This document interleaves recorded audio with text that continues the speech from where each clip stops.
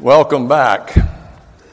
Actually, one of the definitions of reconciliation is a reconnection, a coming back together. And in that sense, Rally Day is as much about reconciliation as it is any. And with that, so let me begin with the end in mind, at least as far as the psalmist understood it. Using the 150th psalm, the last psalm in the psalmody. Like Beethoven's last movement in the Ninth Symphony, the Hymn to Joy, this psalm is built on the incredible sense of thanksgiving, gratitude, and praise for God at the end of all things. With an understanding that at that end, everything has finally come back together and there are no more tears or suffering or brokenness or racism or hate groups. When then in everything in heaven and on earth, all will be lifted up in praise and thanksgiving. Hear the word as it is given to us in this psalm. Praise the Lord. Praise the Lord. Praise God in his sanctuary. Praise him in his mighty firmament. Praise him for his mighty deeds. Praise him according to his surpassing greatness. Praise him with the trumpet sound. Praise him with the lute and harp.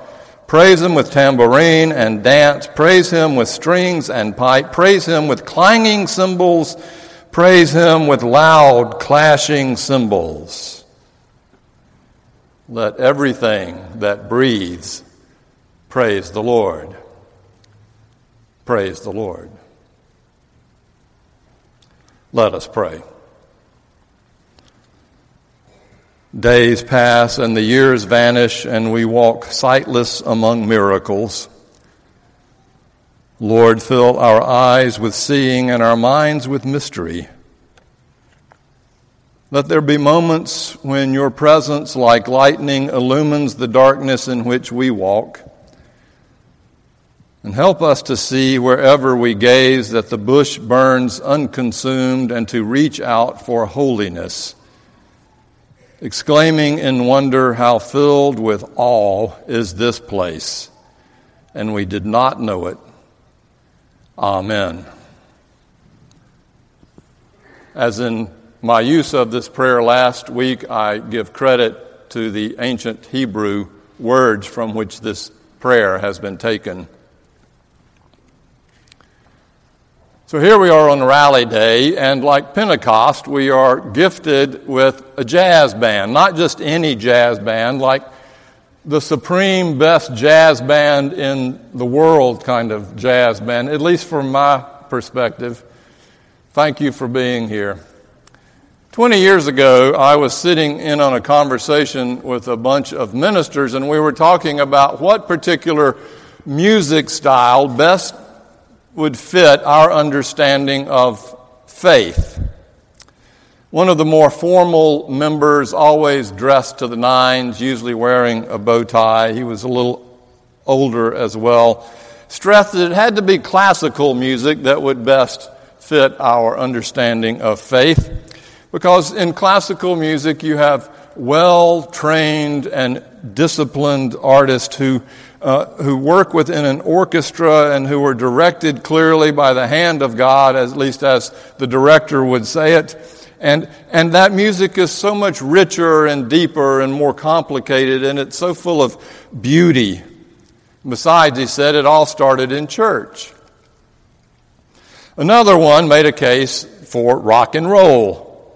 And when some objected, he rolled out the Beatles, whose music did in fact change the world, and just as it 50 years later is still as fresh as it was then, it probably will be in another 500 years. And besides, he said, look how they evolved year after year, becoming something different, the way God evolves with us. And besides,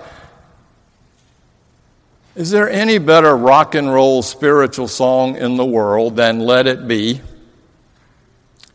We all agreed that he was just blowing smoke, which we also said was in many times or cases, the problem with many of the rock and roll artists of the time.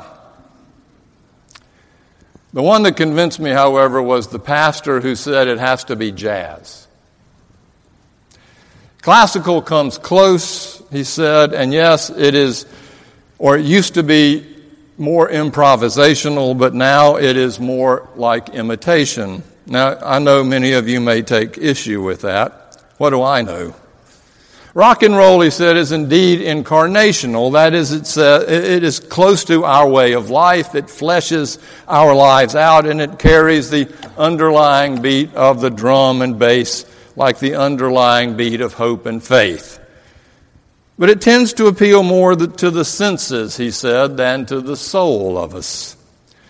Country, he said, is too full of whiskey drinking, train whistling, broken hearts. And while there's plenty of hurt in the world, at least as he understands country, there's just not enough redemption.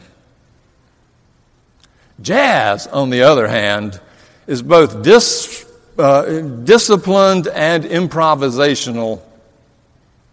And improv, he said, is the stuff of what faithful life looks like.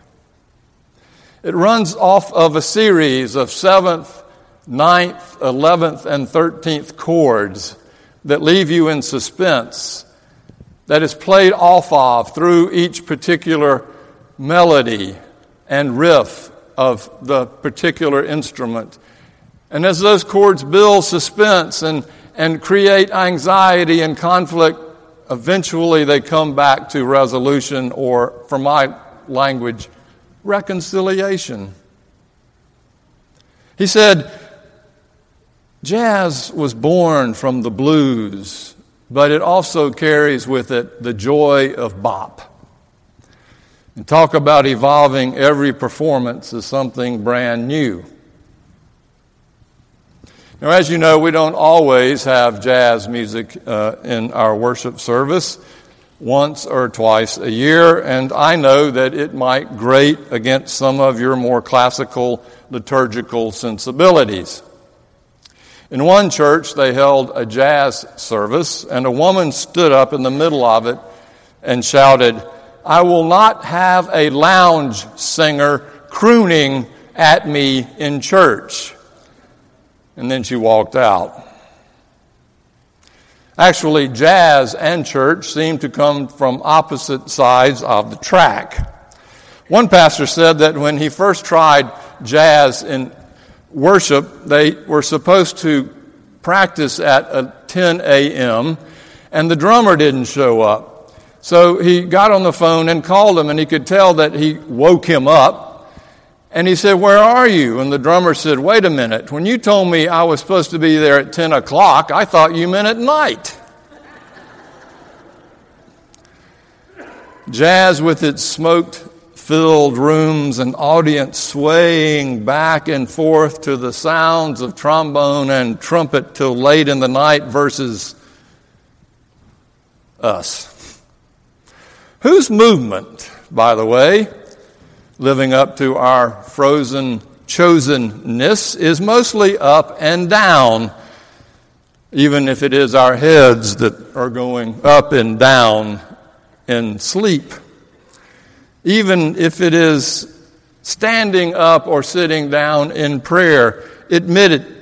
When we try to sway in church, we look tighter than a 30-year-old pair of jeans.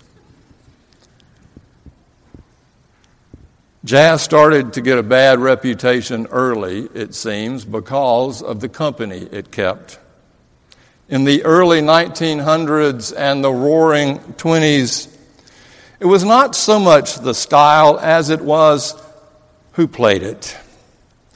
It grew out of the black blues culture in the midst of racism known as Jim Crow, giving black folk a way to gather in community and express their freedom and skill and art in this new form of music. And that's the beauty of it. Like the Jesus movement, it sprang from the bottom up, out of persecution of the least and the last and the lost, beginning with African drum and dancing music, going back centuries, thousands of years, evolving into the blues, ragtime, and then jazz, and then all the many evolutions since, out of a people who had been enslaved and treated basically like dogs, as a way to find hope and joy and to dance in the face of adversity. It was, I think, an act of defiance. And it was and is the most democratic of all musical styles. Appreciating the melody of commonality, the group of it, but also the improvisation of individuality, that great, great tension between the one and the many. Its improvisational style provides freedom for musicians to soar with the eagles, while those in power try to keep them chained like animals. Jazz and improv was one of the few places they could be free. And inasmuch as that, it became an incredible power, and still is. Improvisation, you see, comes from the two Latin words improviso, meaning not provided or foreseen. And when the saxophonist takes off on some melody, on a creatively inspired riff, he doesn't even know where he is going, yet he never completely leaves the communal body, the melody, which he will hopefully get back to. Each instrumentalist gets a run at it, improvs with it, coaxing into something particularly theirs, while still staying connected to the body. Does it remind you of something Paul said? We are the body of Christ, yet individually members of it. We could learn something. We tightly wound and dogmatically pressed Presbyterians have too often succumbed to our sour theology of predestination from John Calvin, that God controls and has written out every single thing in life to happen. Every decision, every event, every moment is God's predestined plan, as if we are simply hardware programmed by some divine software agent. But as improv in jazz teaches us, life is mostly the freedom found between the melodies leaving and the melodies return. It is that freedom found between the notes. It is what Yo-Yo Ma said, the music comes between the notes. We may be given a preferred melody in our life, or we may be given one we did not wish. It may have something to do with our culture and our personality type and our genes and our history. But the key, of course, is that whatever it is in this life that we are given, whichever melody we are called to play, we are also called to improv with it, to play with it, with what we have, and to take this melody and turn it into something particularly us, which is, when we are particularly us, we are particularly godlike. It's about adaptation and changing and dance, even in the midst of loss and death and suffering. As heretical as this sounds, I've decided that God, from the melody of creation to the melody of reconciliation and resolution, from the beginning to the end, God in the middle of this is improving along with us. The thing about it is it's faith. And it doesn't just come off the cuff. It's born in discipline and grounded in the basics of hard work, practice, and communal support. One person said there's no such thing as improvisation without a jazz musician who already knows what the score is, who understands the bass line, who knows the melody, and who has spent lots of time and energy mastering the scales. Otherwise, it's like putting a small child in front of a piano and saying, "Play me something." Faith is just like this. Malcolm Gladwell in The Tipping Point, and also wrote Blink, tells of attending a show for an improv comedy group that was fascinating. Apparently, they show up on stage and someone from the audience tells them what they are supposed to act out. Like, okay, you are a family of squirrels trying to find out a way to bury your nuts in the midst of a hurricane. And then they would take off. And you think, they're just making this up. But what you learn is that they practice week after week after week on the role and the rules of improvisation, and then they go back and critique what they did the next week. It is deeply disciplined. So in jazz, so in faith. You venture off, you improv, you come back. You return where you started from. We call it repentance too. Back to the original place of start.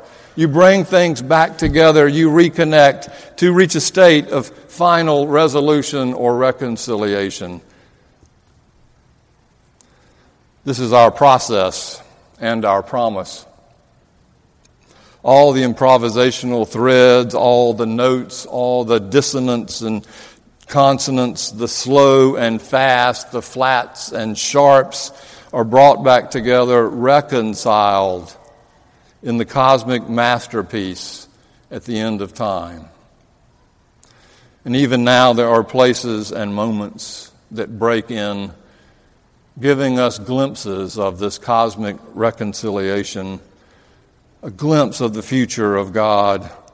There's Moses who kills a slave in Egypt and goes on the run, and then hears God's voice out of a burning bush calling him to go back to Egypt in order to find reconciliation and lead the people into freedom through the promised land. There's Peter, who denied Jesus 3 times, who was in a boat after Jesus has died and been resurrected, and sees this figure on the shore and figures out it's Jesus and jumps off the boat and swims into shore to find Jesus with his arms out, holding Peter in an act of love and forgiveness. 3 times Jesus says, "I forgive you," to reconcile Peter's brokenness. In the jazz of life, too, Wynton Marsalis was playing in New Orleans, "I Don't Stand a Ghost of a Chance with You." And he's unaccompanied when all of a sudden someone's cell phone goes off right at the most dramatic point when he's about to bring it into resolution. Marsalis paused for a beat. His eyebrows went up. He was motionless. A man there scrawled on a piece of paper, "Magic ruined." The cell phone offender stood up and scurried off into the hall as the chatter in the room grew greater. Still frozen at the microphone, Marsalis played the silly cell phone melody note for note. And then he repeated it and began improvising variations on the tune. And after several minutes, after he had changed keys twice off of that cell phone melody, he reconciled it all by returning again to the exact place he started. "I don't stand a ghost of a chance with you." And of course, the standing ovation was tremendous because it resonated with us. This is life. As Paul said in 2 Corinthians, God was in Christ reconciling the whole world to himself, and we are called to be ambassadors or agents of reconciliation. Improving through life, we live with the faith and hope that in the end, everything that breathes will flow into a syncopated harmony, praising our Creator.